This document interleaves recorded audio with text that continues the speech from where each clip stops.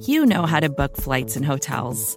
All you're missing is a tool to help you plan that unbelievable travel experience. That's why you need Viator. Book guided tours, excursions, and more in one place. There are over 300,000 travel experiences to choose from, so you can find something for everyone. And Viator offers free cancellation and 24/7 customer support for worry-free travel. Download the Viator app now and use code Viator10 for 10% off your first booking in the app. Find travel experiences for you. Do more with Viator. Just a quick note. This series deals with sexual assault, so please keep that in mind when you decide when and where to listen. Also, to protect their identities, we've changed the names and voices of some of the people that we've interviewed. We're also doing something unusual.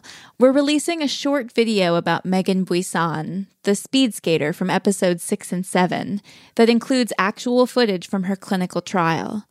Please take care. It's not easy to watch. You can find it on New York Magazine's website. Last year, I got an email from somebody I had known years ago, somebody I really look up to and respect. And they were asking me about doing psychedelic therapy. Like, what do you think? They had no idea I was working on this project. And they were like, Lily, you always told me that if I was interested in psychedelics, I should contact you. And I'm really interested in working with this person, and I'll give you their name. And it turned out it was someone that had trained with Françoise Naharon. Yeah, Françoise Borzat, the singing French shamaness. And I was like, don't do that.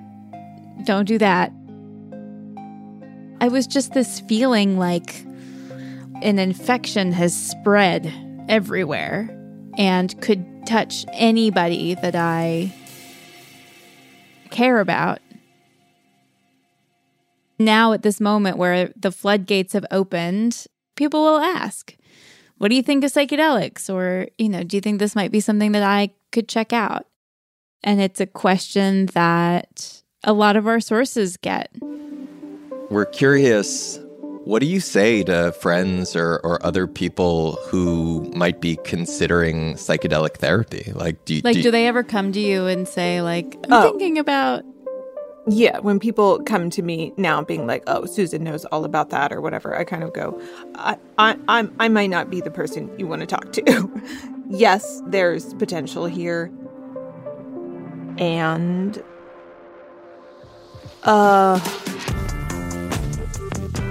This is Cover Story. I'm Lily K. Ross.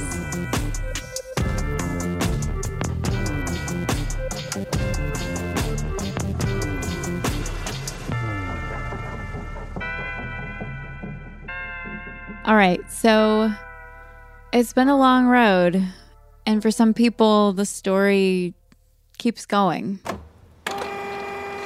I'm filling out the declaration. The last time that we spoke with Susan... to give to the Board of Behavioral Sciences about my therapist, Eyal Goren.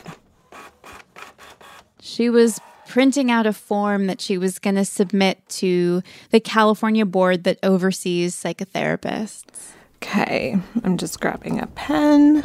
She had to write out this summary for the investigator to explain exactly what Eyal had done to her while he was her therapist. Okay, I wrote on January 5th, 2019, after giving me mushrooms, Goren proceeded to lie next to me in bed. He then put my head into his lap and wrapped his legs around me. Oops. Maybe I have to rewrite this again. Eyal Goren was Susan's mentor and therapist. She met him when he was her TA, and he brought her into this underground training to be a psychedelic guide. And the training was run by Françoise Borzat. Goren also engaged in sexualized touching, hugging me repeatedly and stroking my sides and stomach. He also kissed my cheek. Okay, now I'm going to say Throughout his time as my therapist, Gorin repeatedly told me I needed to give into erotic transference. He said that all his clients tried to have sex with him, and I needed to give into it. Okay. All right. I guess that's that for that. Susan was looking through her records to find the dates of her therapy sessions and reading all these text exchanges with Eyal. Dave and I checked in with her while she was right in the middle of writing down her allegations. Yeah, just what's been happening. She told us the investigator needed evidence that Eyal was her therapist. I was like, I have a plane ticket I bought for him. I have text messages. And she was like, don't send me everything. I can't use all that stuff. She's like, I need something that states that he's your therapist. Eyal has since told New York Magazine that Susan's allegations are false and that he never provided her with therapy. But Susan found out another of Eyal's former clients was also in the process of reporting him, and Susan was ready. I made a list of okay, what do I have? One piece of evidence that Susan had was a check. And you know that little place that says memo where you're supposed to fill out what the check was for? Well, she'd put landscaping. And he had texted her to be like, why did you do this? And I was just like, oh, it's just a joke, man. You just didn't get it. But what did he say, by the way, when you said it's just a joke, man? Wait, let me pull up the actual text. Okay, here we go. He said, next time write therapy, not landscaping. Smiley face. Although it might seem like landscaping sometimes. I don't know how to describe that emoji. That one. Tongue dangling from side of mouth. Different size, eyes, tongue out. I said, no, it's just a dumb thing I do when I write people checks. Put a memo for something that it is not for. All good. And he said, okay, with a side smile emoji. We don't have that thing in Israel, so I wasn't sure if anyone cares about what you write there. I'm so grateful that I wrote that stupid joke and grateful that he was so confused by it. For sure. I've been trying to find someone who gives a shit that this is going on. And, oh, it's just so wonderful to have someone who gets it. I feel that on this end, too. And it's just kind of wild to be along for the ride. Yeah, it's amazing. I'm glad you all are here. Ditto. All right. Well, I guess we can sign off for now. Okay, so I'm going to scan this off. Let me get the case number. In the matter of Eyal Goren, I attach the documents and I'm going to press send. And it got sent.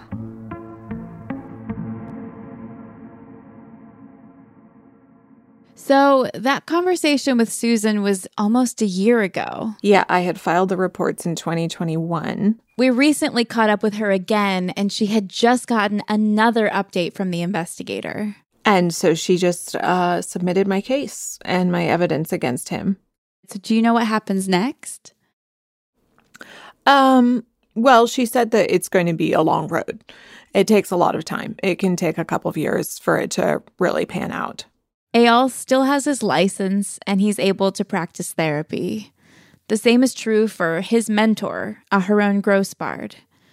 We've heard a number of allegations against them and people in their circle over the last 6 months. So it's pretty worrying to know that they're still out there, and who really knows what they're getting up to. But as the licensing board gets more complaints against them, they have more evidence to get digging. And if there's something we've learned in this project, it's that there is a lot going on under the surface. It may take a long time for this to all pan out, but Susan's pretty optimistic. Even just the fact that, the podcast came out and at least things are being looked at, that feels like a huge win to me. What do you feel like you've gotten out of filing complaints and reports and that sort of thing? I mean, just this feeling of I'm not alone. I know we're still doing it. It's still happening, but I'm great. I already feel fantastic about it. we are not alone. It's like there's a whole group of us. Like, if it were just me alone this whole time, would I have done any of this stuff? Susan is a therapist now, and she also has people asking her questions about psychedelic therapy. And now, like, regular people who never used psychedelics before are being like, oh my God, this looks so cool. Even my dad, like, emailed me something on psychedelics he saw in something. Or the worst is when people come up to me and they're like, oh, I read that book by Michael Pollan. And I'm like, huh, like, you know, they'll like, email me the New York Times article or whatever. And I'm like, yeah, I saw it. Like, and try to be like, look, oh, it's getting mainstreamed. And I'm like, yeah, great. Like, I don't feel good about it. I've done some really deep work with psychedelics, and I'll remember those experiences for my whole life. And it's helped me with grief. It's helped me with all kinds of things. It's helped me to grow. It's helped me to break down rigid, maladaptive structures in my brain and then reform them in healthy ways. But it also, I attribute, like, I did those things.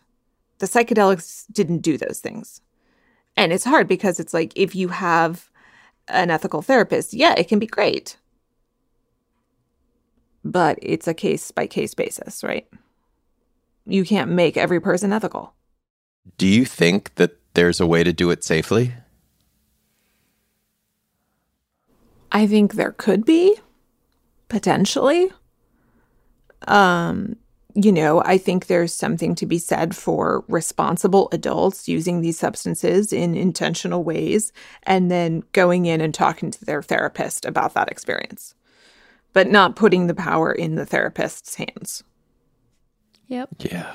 So I think there might be a way to do it, but it takes the power away from the therapist and makes it less sexy for the therapist and doesn't make it into this shamanic thing, but makes it into a more like a sleep study where you're just observing someone doing their thing. People act like the psychedelic world is open and beautiful and like all about love or whatever, and that's not true. Like, all these narcissists use psychedelics and it just makes them into bigger narcissists. I don't know what the right answer is, but what I'm seeing out there right now, I don't want to be a part of. Hi. Hello. Hey, how's it going? Yeah, good. How are you? Good. Nice to see you. Yeah, likewise. It's funny, we've been talking a long time, but we've never really met. Yeah. Well, I wanted to chat through a couple questions that I had, and we're trying to bring this beast in for a landing. Yeah, seriously. Oh my gosh. Yeah. This is someone I haven't told you much about. Her name is Ashley, and we've been in touch for a while. Ashley is someone else whose guide was trained by Françoise Aharon, and she's like a lot of people we've talked to, where she had a history of abuse as a kid, and she was having a really hard time when she sought out psychedelics to try to feel better. She's one of the people who helped me really see the scope and the magnitude of the problems in this underground world. Yeah, I kind of boil it down to there's nothing wrong with psychedelics. There's things wrong with people, and yeah, you're putting yourself in a very vulnerable position, more so than normal. So I think it's just important that people realize that part of it, because that's something I didn't really fully grasp. Yeah. To be honest with you, I consider myself fairly knowledgeable about some of these subjects, but it's really in the last 2 years for me of doing this project that it's really hit home just how vulnerable people are in these states. Definitely, yeah. I think that anything that is a risk, there are ways to do it that are safer than others. You know, you can go in a wingsuit down the edge of a mountain and you can do it at the ultimate risk or a bit safer, but that's something that you have to assess for yourself, like what you're willing to put on the line. But I think that if you're relying on someone else within those states, it just, might be good to know who they are. Ashley was living on the East Coast, and her regular talk therapist had recommended this psychedelic guide from Francoise Naharon's circle. And this guide swooped in with his magical shamanic combination of mushrooms and MDMA and 5-MeO-DMT, and these professions of support and compliments and then love and then touch. And at first the touch seemed reassuring, but then it seemed alarming.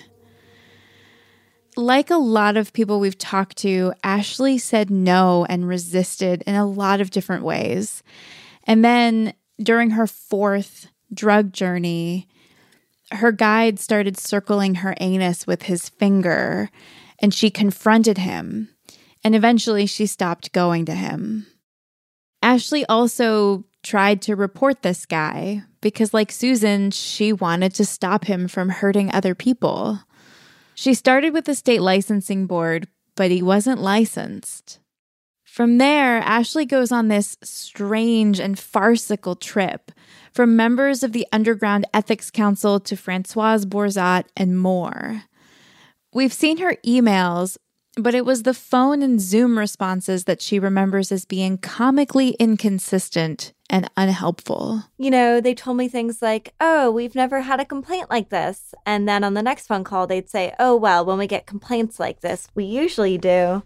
We got no response from the Ethics Council that she was communicating with. And actually, ever since we and other outlets have reported allegations of abuse in that circle, they've put out a message saying that they're disbanding their underground network. But in the emails with Ashley back then, at one point they ask her what to do. Like, should he stop working with women? Should he get help? She wrote to them that she was worried he was going to manipulate them. She remembers in calls, they wanted to tell me how sorry he was. And, it was just such bullshit, And it's all about rehabilitating him and making sure he gets educated. And Francoise writes to Ashley saying basically, I don't know the guy, but my husband Aharon trained him. You want to talk to him? And the ethics guy emails to say he's asked Aharon to tell the guide to stop working until further notice. But her guide was based in New York. And I replied, and where does his supervisor live? California, right? And they said yes. And I said, as far as I'm concerned, he'll do whatever he wishes. She even talks to someone at MAPS, which at the time was the fiscal sponsor of the group that Francoise co-founded with her daughter. Ashley wrote to MAPS because they're the most visible above-ground group dealing with psychedelic therapy, so she thought maybe someone there could help. He greets me with a tobacco pipe in hand and dogs barking in the background. And he declined to comment to us, either to deny or confirm because of privacy. But Ashley says their conversation left her with a feeling that he was ill-equipped to talk to someone who'd experienced what she had, and she told him so. It was so weird. He was asking me that maybe he could call me in the future to ask me some questions about how to be better at working with people who've dealt with trauma. There's some really amazing scholarship around complaint, and one of the ideas is that when you pay attention to complaints and what happens when someone complains in an institutional setting, you learn a lot about the institution that they're complaining in and complaining about. It was very clear to me that they were not going to be useful or helpful in any way. So that's when I found you.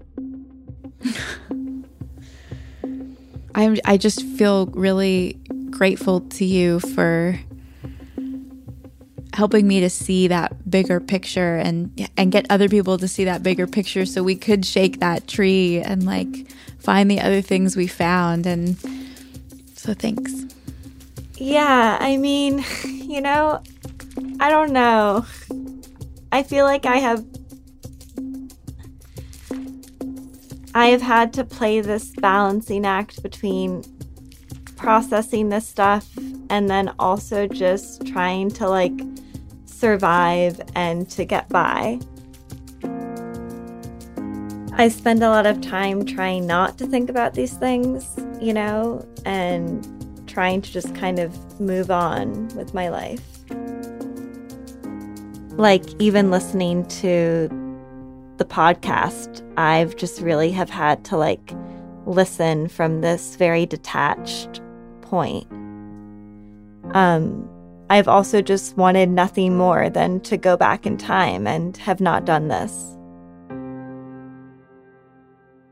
Yeah, I hear you.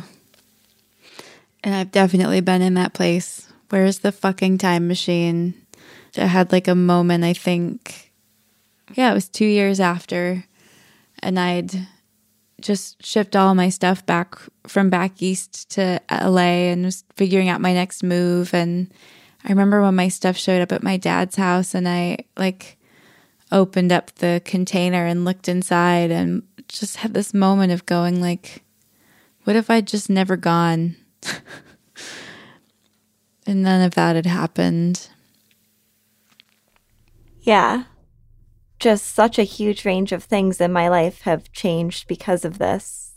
My ability to connect with people has changed. My ability to trust people has changed. My career has changed. My marriage has changed. My friendships have changed. Yeah, it has reached into every part of my life. I mean, I expected to be changed in a different way. You know, I didn't expect to be changed like this.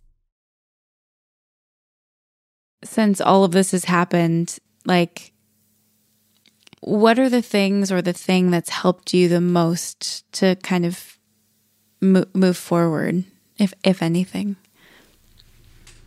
I don't know. Nothing has really helped in the way I wish it would. Yeah. I spent 2 months alone in the woods. Didn't really help. It doesn't really matter what I do. It's just something I have to deal with. Yeah, I hear you. I think the thing I have noticed most pervasively in the last couple of years has just been a constant, I don't want to say numbness because it's not a numbness because it's very painful.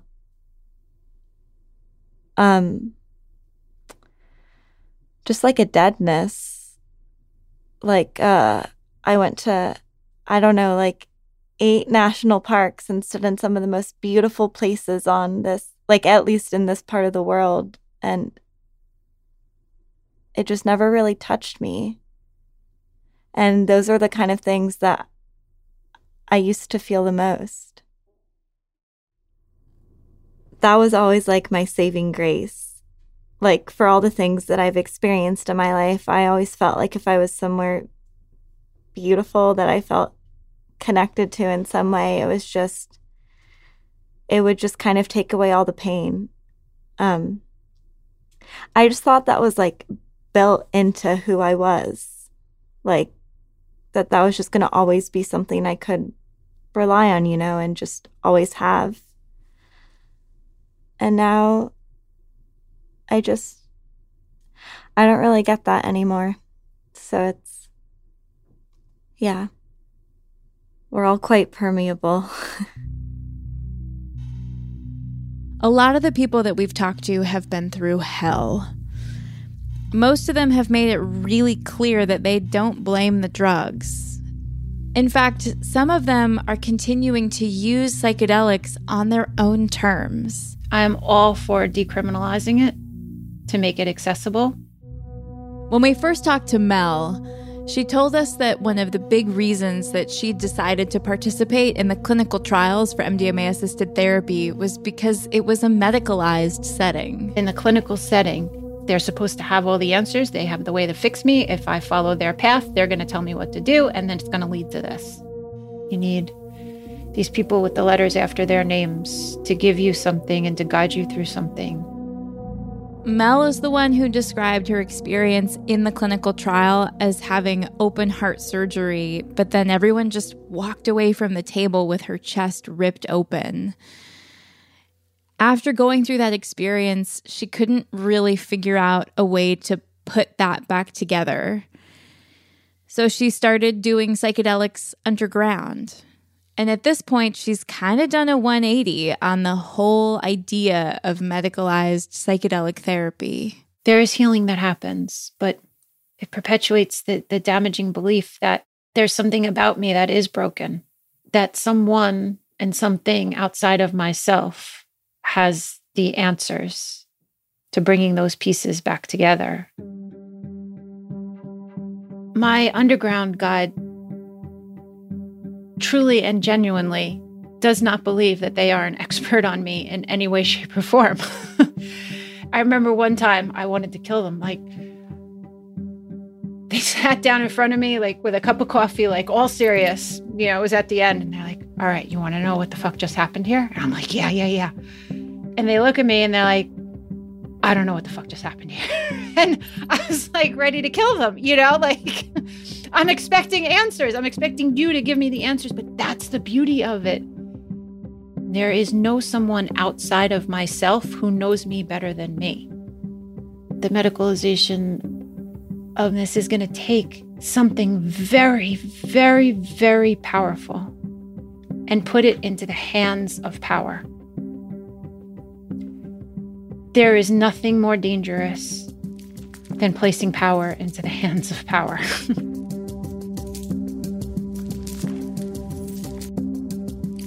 When we come back, the Complainers Group. Hello. Hi. Lovely to meet you. Hi. Yeah, I've heard great things. Mom deserves the best, and there's no better place to shop for Mother's Day than Whole Foods Market. They're your destination for unbeatable savings, from premium gifts to show-stopping flowers and irresistible desserts. Start by saving 33% with Prime on all body care and candles. Then get a 15-stem bunch of tulips for just $9.99 each with Prime. Round out Mom's menu with festive rosé, irresistible berry chantilly cake, and more special treats. Come celebrate Mother's Day at Whole Foods Market. From New York Magazine, this is Cover Story. Good place to start. How are you doing? How are you feeling? So short answer is I'm doing good, and that I'm like eating, sleeping, walking. I'm just really drained and kind of on the cusp of weepy. So it's weird being public about everything I've been public about. We actually talk with Megan Buisson pretty regularly. Zoe, come. She's the speed skater. Yeah, good girl. Sit. Who had the terrible experience in the clinical trial. Zoe, get close. And then brought us a pile of data, plus the footage of the horrible things her therapist did to her during those MDMA sessions. Okay, Zoe, stay. My dog's like, what are you doing? There's a lot going on for her right now, but one undeniable bright spot in her life at the moment is her certified PTSD service dog, Zoe. We're just practicing to stay as I'm talking to you. Oh my goodness, she's drooling. Good girl. Zoe, stay. Waking up in the morning to this, like, wagging tail bundle of energy who is ecstatic to see me because we've been asleep for 7 or 8 hours, and every single morning she's just like, human, you're awake. I want to explore this question of, like, have you had people come to you asking your advice of whether they should give psychedelic therapy a go?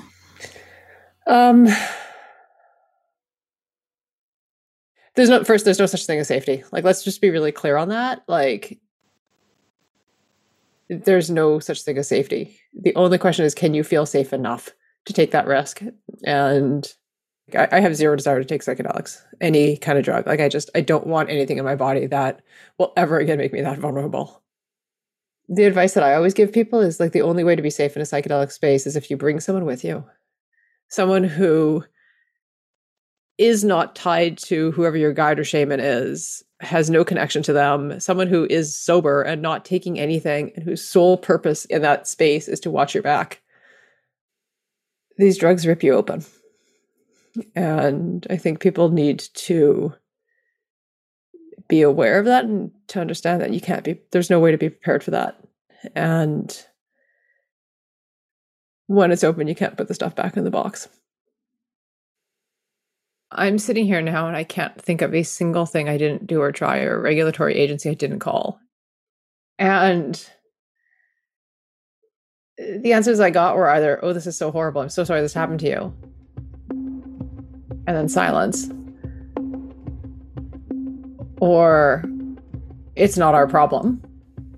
The process of complaining is hard. And it doesn't often yield the kinds of outcomes that it should. After Megan reported what her therapists did to her, she did get a little bit of help from MAPS. They gave her a modest sum of money for the therapy she was struggling to pay for. But in order to get that sum, Megan had to sign a document that waived her rights to ever sue MAPS. At the time, Megan hadn't seen the recordings of her MDMA sessions, and her memory was kind of fuzzy. MAPS has given us conflicting answers as to whether or not they reviewed them back then. What my therapist did to me was horrific. How MAPS reacted and the trauma that has come from as a direct result of MAPS's response has been far worse. It could sound counterintuitive at first, but it's a well-documented phenomenon in the literature. Sometimes the ways that people and institutions respond to harm compounds it and makes it a whole lot worse. And there's even this concept called institutional betrayal. So there's actually been findings that, like in university settings where that's been studied, it made people's PTSD symptoms worse. For example, Leia, the Phase 3 participant who rattled the cages and dropped F-bombs in an attempt to get people to pay attention to what happened to her. She tried to tell her therapists. She tried to tell the principal investigator of her site. She submitted an account of her experience that she was told would go to high-level MAPS staffers. She even complained to the IRB, which is the oversight body responsible for making sure MAPS's research is done safely and ethically. And none of it culminated in anything that she'd hoped for. Complaint teaches us about power. When you file a complaint, you get to see what the institution cares about. What does it protect? What does it pursue? What is it willing to reveal and share? And I think looking at these experiences, it comes back to this problem of institutional betrayal.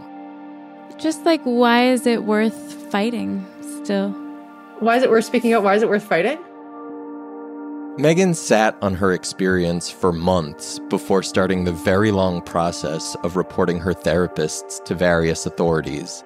And then she thought long and hard again before making her name and her face and her story public. I think that putting a face and a name to what is unimaginably horrific makes it harder for people to forget it, makes it harder for people to ignore it. I really understand why people wouldn't. I didn't think it was going to be this hard and this long and this awful.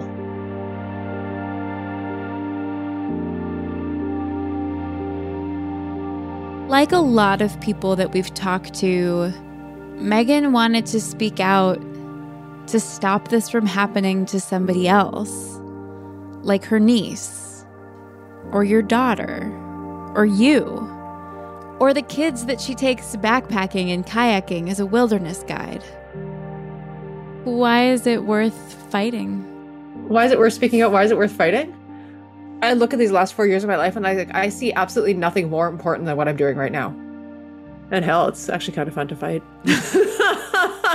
I'm just like, are you kidding me? I've got so much fury over what happened. I'm just like, I will like happily unleash it on something.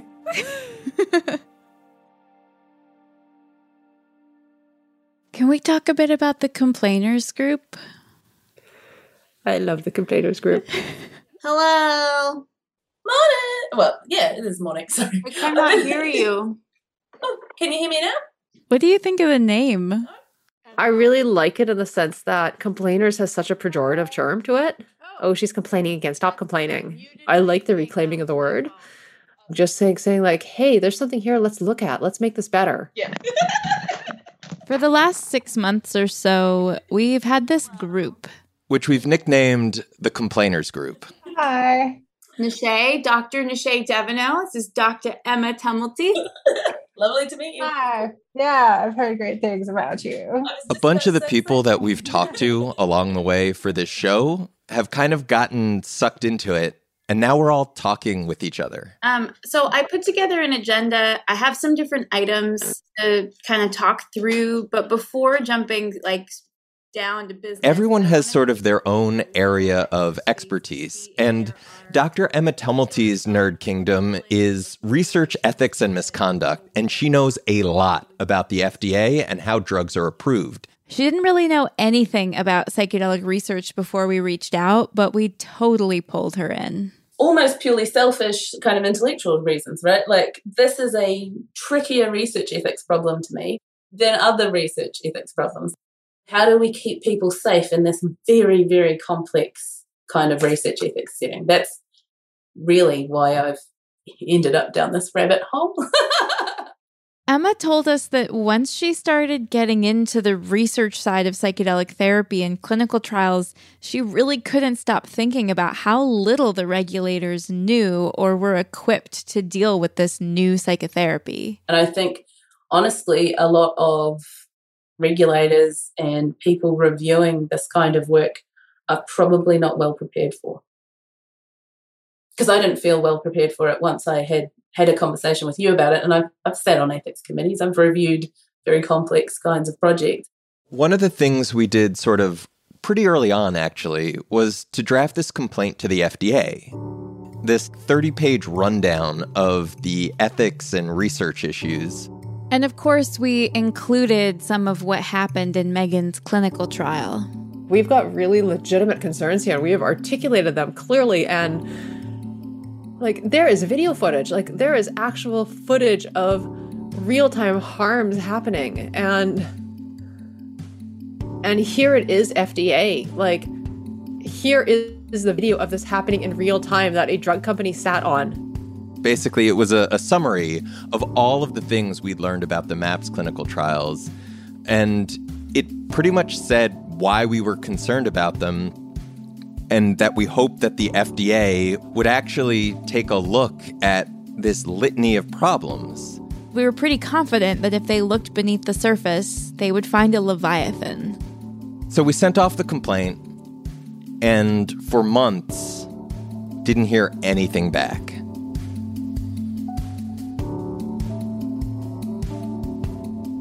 But we did get a reply 2 days after Episode 7 came out. It was a bit unsatisfying. They've essentially said, we understand you have concerns. We've identified similar concerns. We had a workshop about it, a workshop that includes MAPS as a speaker speaking on the issues that we think they don't do well. And if we find any safety problems, we'll do something about that, but we can't let you know that we have or what those things look like. As an expert, I'm scratching my head about what you do next. I'm pretty stumped at the moment, disappointingly. You can keep trying to address the individual problems. Where we can find evidence that undermines a paper, you can try and have a paper retracted. Where you find that a practitioner has done something egregious, you can have something about that single practitioner. And, those things build up. But again, it doesn't really address the programmatic problem of the thinking that doesn't think about safety properly, that is really just doing what the bare minimum it can think of to pass a hurdle so that it can go to market. Which is, a lot of pharmaceutical companies could be thought of as doing that. How were they recruiting people? Okay, do we want to do the same time? So the complainers group has had some real victories. So one of the things I was thinking about is rather than... A little while back, we read an article about touch and consent in psychedelic therapy that set off a lot of alarm bells, and we decided to do something about it. Unacceptable it is and meager. So we wrote this article in response about like the patterns of abuse in psychedelic therapy, how different narratives of touch have been normalized, how a lot of those narratives aren't actually evidence-based, but are simply things that like psychedelic practitioners said back in the 50s. And we just figured, hey, like if that's getting published, we should probably try to get our 2 cents on the record.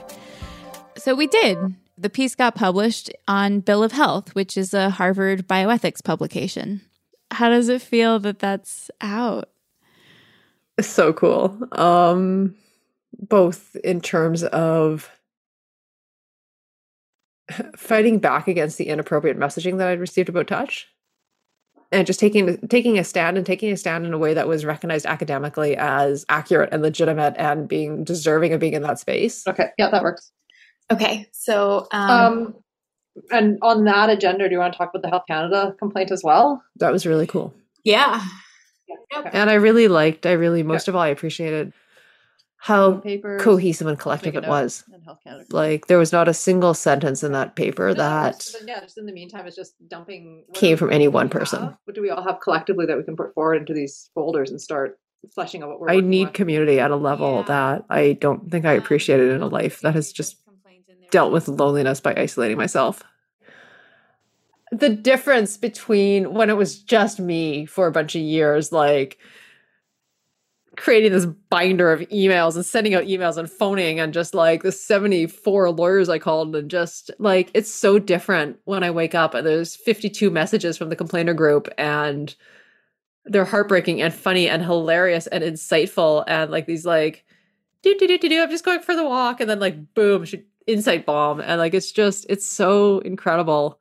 I feel you in a big way, like finding other people who are willing to take a stand and fight and like do this work together. It's what a feeling. When I was 18 years old, I was a college freshman. I was experimenting with LSD and mescaline, and these experiences brought me in touch with my emotions. And they helped me have a spiritual connection that... For weeks and months now, we've been telling you to beware of the narrative that people are pushing to promote psychedelics. Whether we're talking about Rick Doblin from MAPS or Peter Hunt from the Australian organization MMA. Mental illness is the leading cause of non-fatal disease in this country. What more do we need to realize that this is an epidemic? This narrative's about how everyone is suffering right now and how psychedelics can solve all of their suffering. I think one of the things these drugs do is make it possible to break out of all the different forms of addiction. By giving people psychedelic therapy, we're gonna eradicate trauma. I think by 2050, we hear so much in terms of climate change about, net zero carbon. So our goal is net zero trauma. Psychedelics will heal everyone and everything. These experiences had the potential to help be an antidote to tribalism, to fundamentalism, to genocide and environmental destruction. A lot of folks don't take these organizations or these wild claims seriously. But MAPS is for real. They just hired a new COO off Moderna, and they got a $70 million investment. And MAPS actually told us they're planning to do MDMA studies on children as young as 7 years old who have PTSD. So our goal with our watchdog group Symposia is to investigate what's going on behind the glitz of the psychedelic industry. Hello. Hey. Hiya. And that's why we want you to meet a member of our team who actually works with the populations that so many people in this space claim to care about. Our goal today is going to be to get you to admit that you're a flat earther. Ugh, Yadalix Estrada and Dave met because they were both throwing some similar critiques around at some panelists at a conference. Mental health care is not something that is accessible to communities of color. It's not accessible to low-income communities. It's not accessible to people that are very vulnerable. If we don't have access to basic therapy, how are we supposed to expect that we're going to have access to psilocybin or psychedelics? Like everyone on the Symposia team, Yadalix has her own story of getting into psychedelics. In college, it took me a long time to make friends. She was a teenager from Miami and feeling really out of place at Johns Hopkins University. I was really isolated, and she heard about these studies that Johns Hopkins was doing around psilocybin for depression. I remember having hope, like this is something that's been happening, that's been actually helping people get out of those holes that they're in. And at that time, I remember like knowing like I'm probably depressed and like thinking that, oh, maybe this is a thing that could help me. She had her first mushroom trip at a friend's house. I remember laying in bed, listening to an artist that I really liked at the time called Tori Moi, and like feeling really happy, but also crying. And then I would like touch my face and be like, why am I crying? I'm not sad right now. I'm happy, but I'm still feeling tears. That experience just opened me up to being like, first of all, I don't cry. So why, what was that? And second of all, like, why was I crying when I was feeling happy? Eventually, she became a psychonaut with her best friend. Because we found suppliers and we're like, we're going to do it all. Awesome.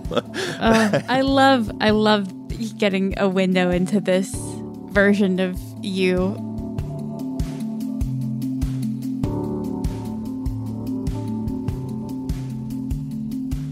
Nowadays, when Yadalix is talking about drugs, it's not like, how do we solve all the trauma and shift human consciousness?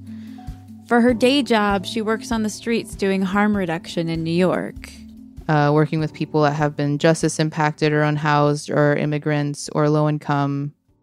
For some people, the idea of helping people get a safe supply of drugs is crazy, but that's, I think, the bare minimum of something that we do so that they don't end up in prison or dead from using them.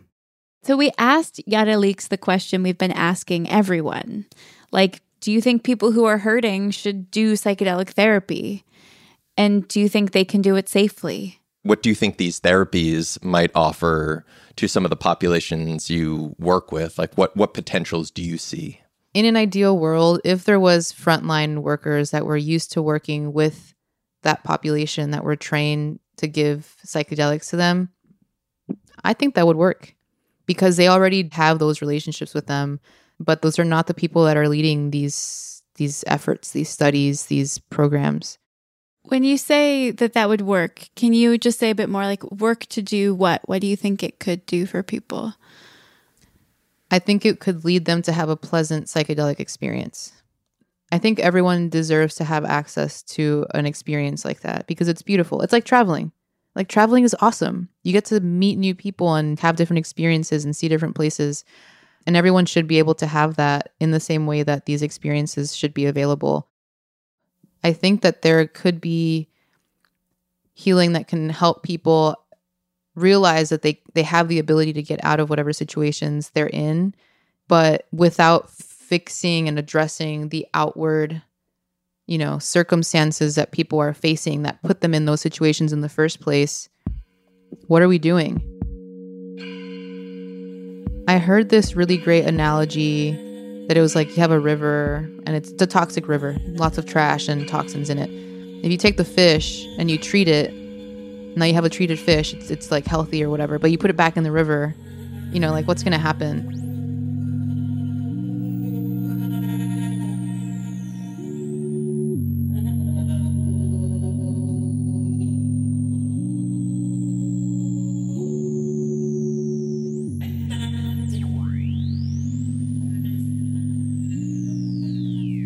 Hey, Lily, Dave. I just wanted to loop back.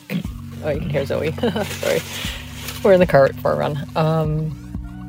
I just wanted to loop back to the interview last night because I was thinking about it. And When people ask me about psychedelics, what comes up for me, and I've said it all the way through, is I do believe that we have a right to be an active voice in our own treatment and our care. But for that to happen, we need to have access to the information to make an evidence-based, ethical decision. There's so many things that can go wrong in a psychedelic session, and the people who are positing themselves as experts, for the most part, are not trained to deal with that. So it's a fallacy to equate that to medical care. If you're making a choice to walk into that arena, go in with that curiosity and that skepticism and recognizing your own biases and what brought you there in the first place and how does that put you at risk and how does that make you vulnerable. And bring someone with you who you can talk to and who you can trust and who can really engage in skeptical conversations, supporting you but also really caring about you. So that's about it from me, and my dog is starting to whine, looking at me longingly, so I do need to go take a far run, but thanks for listening.